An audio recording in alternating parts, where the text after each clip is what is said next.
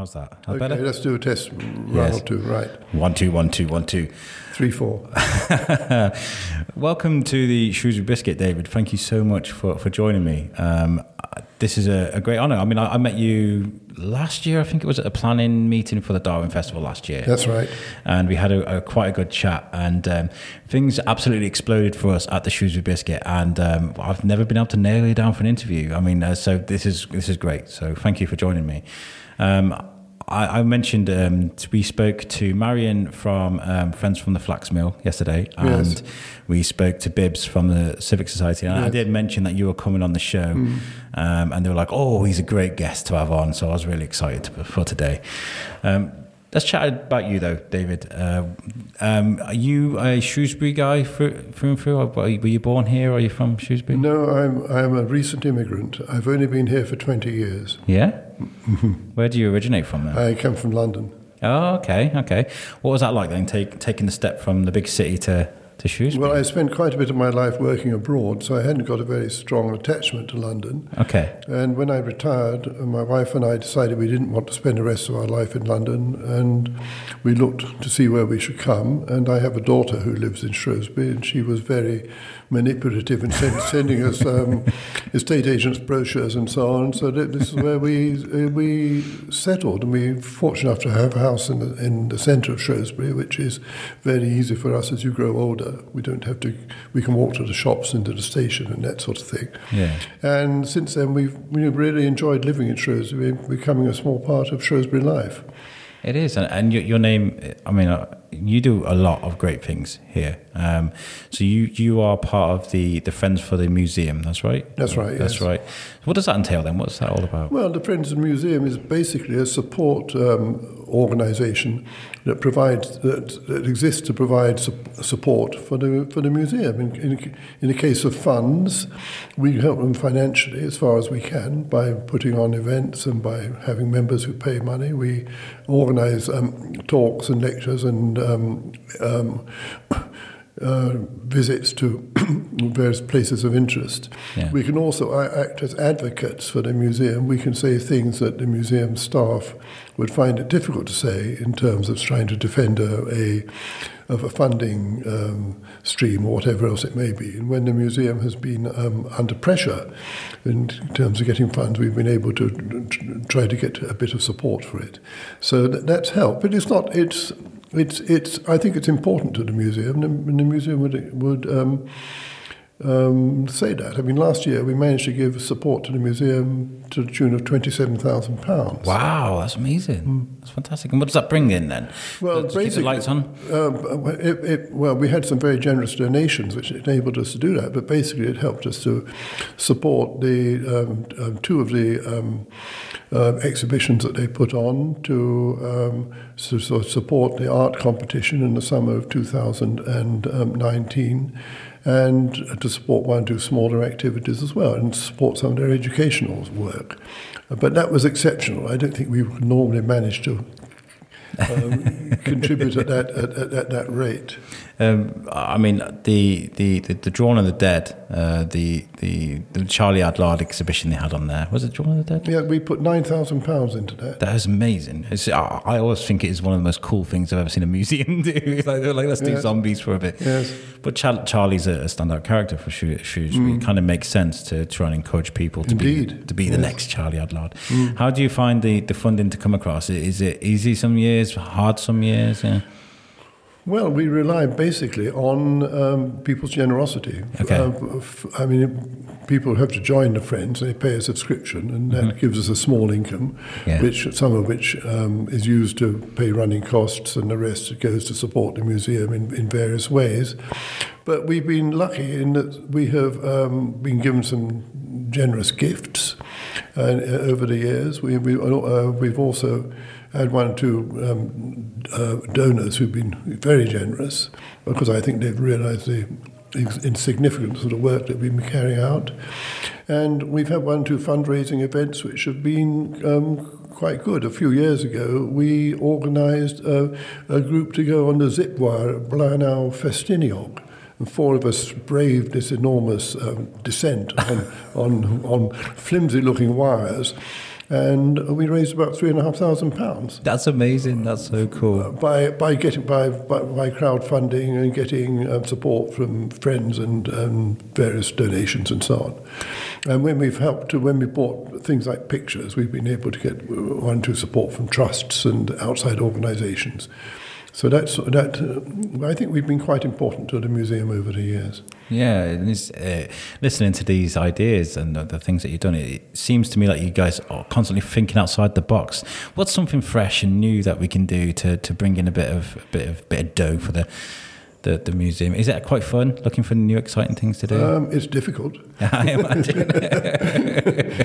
Whether it's fun or not, I don't know. But various people come up with ideas. Yeah, it's not all us, it's not all me.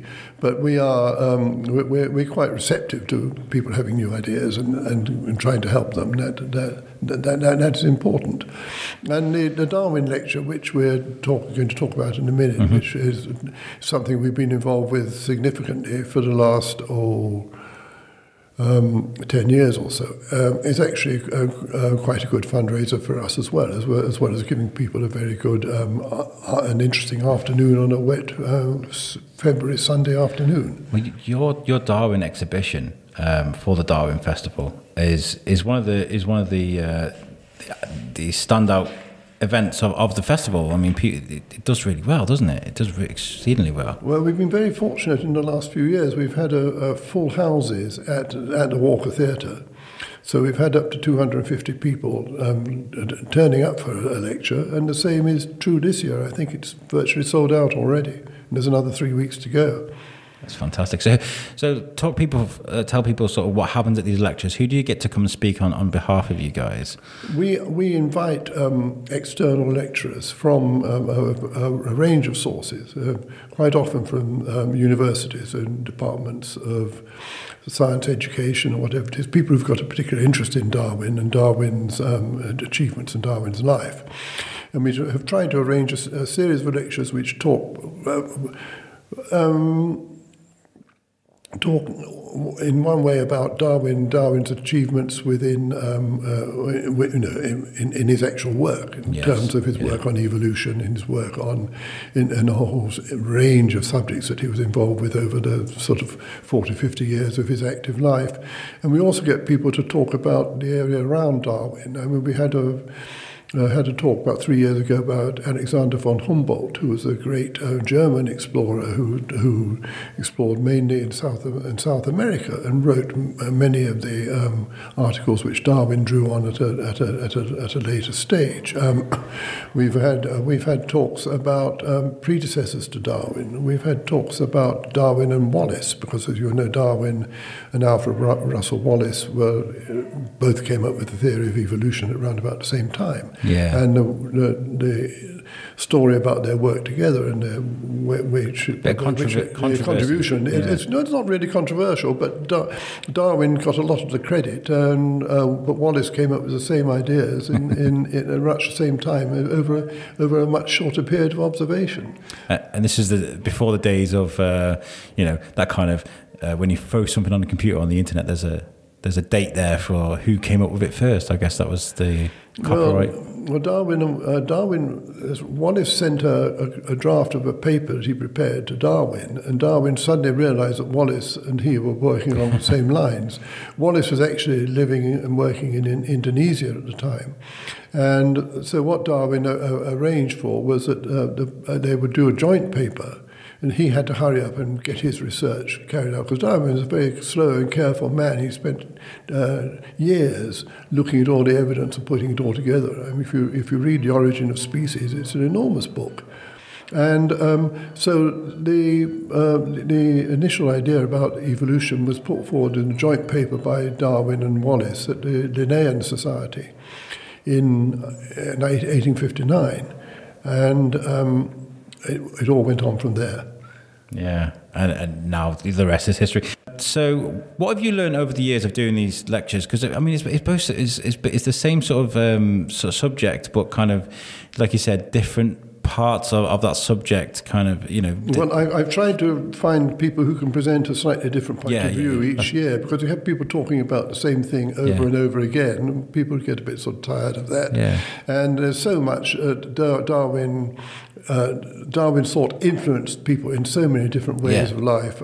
So there's an awful lot that has already been talked about. There are a number of other lecture ideas that will come up, I'm sure, in future years. Well, your ticket sales are testament to kind of how interesting you guys keep it. So. Well, we try to we ask our lecturers to talk to a general audience. There are people there who know an awful lot about Darwin. There are an awful lot of people who won't necessarily know very much.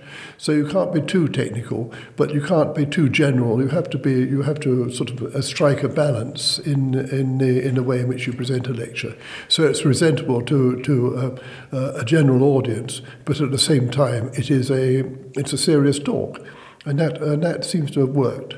Yeah. Yeah, it's good.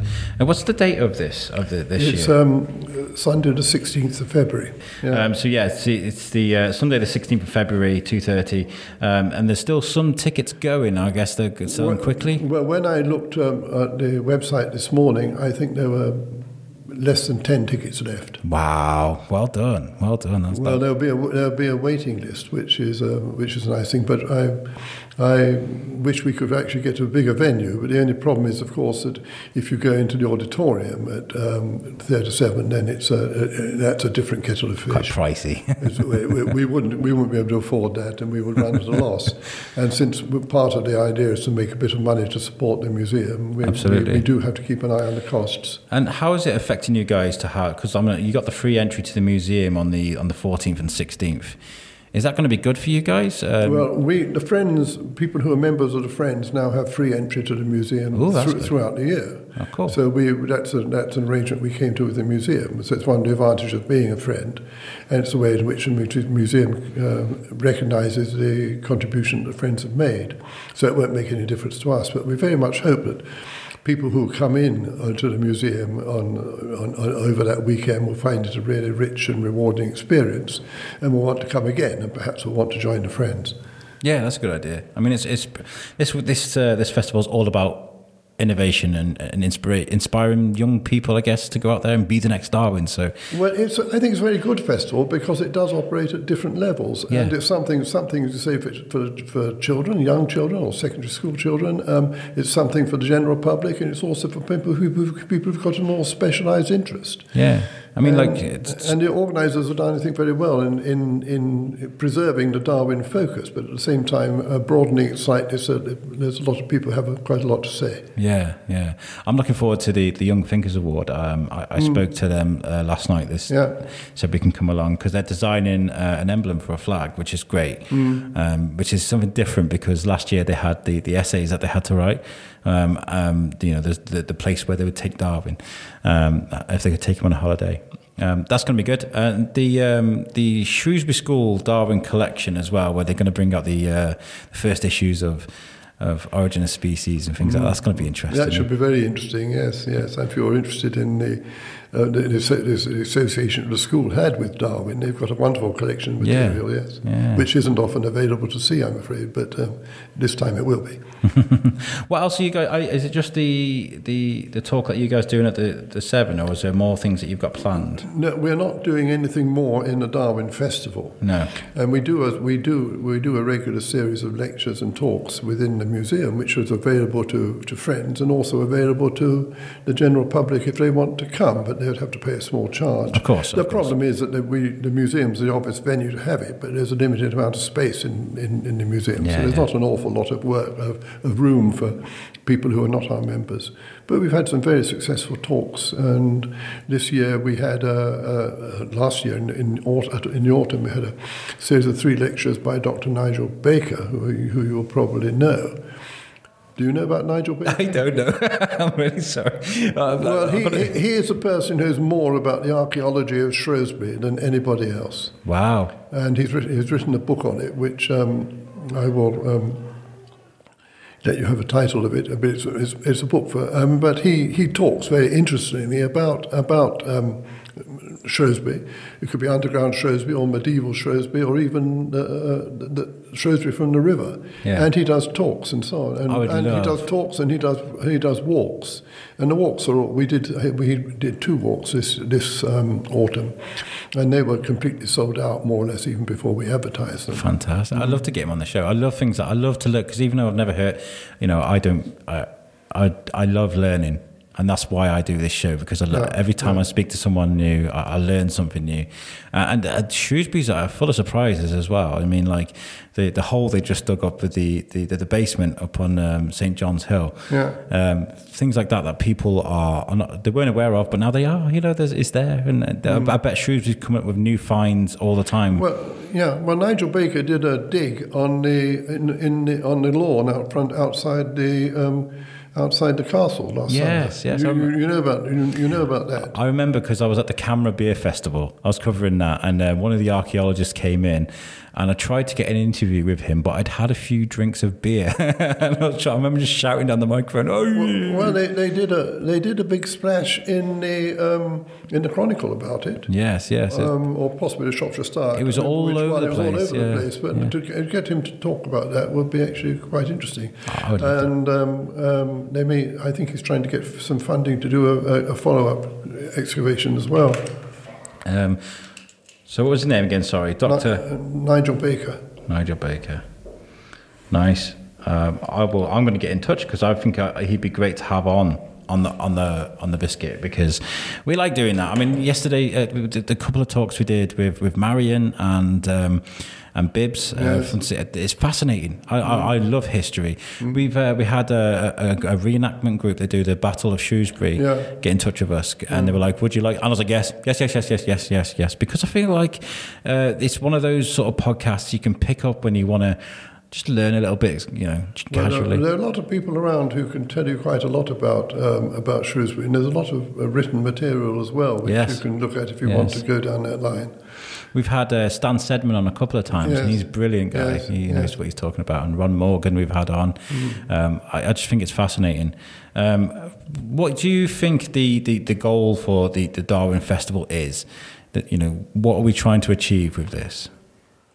Well, you're working over such a wide area, but I think in principle you're hoping to give people a wider knowledge of the life and achievements of Darwin. Absolutely. Putting it very generally, but that's really what you can say. But I mean, I hope that it will give inspiration to people over in a wide range of ages, particularly kids. Yeah. It's important they know something about Darwin. And that's what I like about it, because last year you could go to a lecture about greenhouse gases and learn about the intricate sciences of that, or you can go to something fun, you know, and I like that. And it's all about going outside your comfort zone. Sometimes, if you're not an intellectual that's not really interested in lectures, you should still try it, because you find yourself all that information just being absorbed into you, before you know it, you've learned.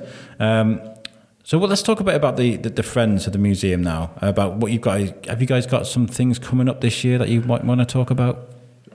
No, we run a series of programs. Our season finishes around about Easter. We're at the moment we've got the curator of the Coalport Museum in Ironbridge, Kate Cadman, talking about ceramics in the Ironbridge Museum in Ironbridge Valley, and she's actually going to do a physical demonstration of some of the techniques involved in making the ceramics next Wednesday.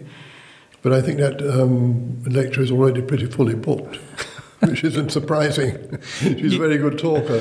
If people did want to find out more information about what's going on, where can they go? Is there a website? They can either go to the website, which is the Friends of Shrewsbury Museum and Art Gallery. Yes. Or they can go to the Visitor Information Centre in the entrance to the museum, where they can find out information and also get a brochure giving details of how they can join. Yeah, I love the museum. I think it's one of the nicest buildings, because you've got so much warmth. That little shop where you said, they're very nice people. Really nice people. I went in with a poster. I was like, "Can you put my poster up?" So, how many things in the museum you've seen in a museum really attract you? What do you think are important things being shown in the museum? I just get absorbed. You see, like when I look at things, I feel like emotion from it. It sounds really weird. You know, What sort of things give you emotion, Alex? Did you see the little exhibition that was done on the Morris & Co.?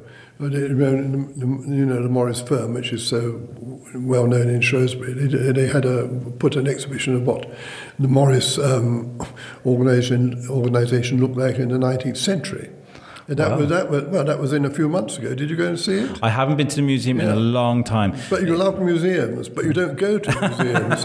I mean, I'm being serious. If you love museums, then you bloody well support museums. Yes. And it's all very well to say you love museums, but keep an eye on what they do and what they do. And there's some lovely museums around here. Yeah. You know, not only Shrewsbury, but there's the whole Ironbridge Gorge has got a whole. It's one of the most important museums in Britain in terms of for the British industrial history. I love that place. We go there every summer. We do. I try to get out as much as I can. And you're right. I should absolutely go more. You should take your kids as well. Yeah, we love that, and I'm going to be taking advantage of the free weekend, and also encouraging people to go myself. You are right, because I think Shrewsbury is one of the most important towns because of Darwin and because of the notable characters we've had here, but Bliss Hill as well. I mean, I tell people all the time, like, if you own a piece of something, you know that's where that all began, the Industrial Revolution. It became building things en masse, and it's such an amazing, immersive place to go, and I love it. Yeah, so Bliss Hill is fine. I mean, it is a place which people are encouraged to visit with children and so on, and take advantage of of everything you can do there, the Victorian shops and the walks and the canal and so on. But there are about 8 other museums in Ironbridge which look in more detail at different aspects of the Industrial Revolution. You can buy the little passport, can't you? And you can you can buy a passport and do all. You can't do them, but there's one museum which specialises in clay pipe making.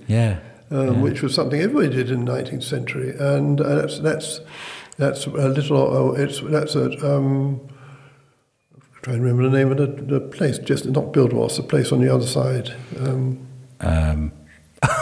Come on, anyway, we'll forget that bit. Yeah. But it's also got the Museum of the Gorge, and it's got the old furnaces that we use, the blast furnaces and so on. Not the blast furnaces, they hadn't got around to blast furnaces, but where they actually melted down and created the steel. It's got the Iron Bridge, which was the first of its type in the world, which has just been restored, rather controversially with red paint, which people are saying, was that the original colour or was it not? And so on and so on. What do you think? Where do you stand on that one? I don't know. The opinion is divided on it. I think I will stay on it. Stay on the fence. I like it whatever colour it is. Yeah, it's beautiful. What was I going to say something. Are you excited about the flax mill? What they're doing at the flax mill? I think very excited about the flax mill. Yes. I think I don't know enough about it. I want to go and find out a bit more. But we've been watching it from afar, and I think that's going to be an enormous contribution to Shrewsbury's cultural offerings once it gets going. And I wish it every success. I love that it's going to be like a hybrid of kind of like a museum type building, and upstairs you've got the offices for the innovation and bringing new businesses and ideas and to Shrewsbury. I love that. That's just really exciting. Really exciting to me. No, it is. It's a very exciting project. I do hope it's successful. And it will obviously have an effect on that area, in the Ditherington area as well, to have such a prominent building to focus on. And bring more people into the area, which is good. Yeah, it's good. I mean, we're so rich in history, you might as well celebrate it. Well, look, thank you very much for joining me on the show. This has been really nice. And I'll take on board what you said. I will. I'm going to start supporting the museum more. And you guys should do.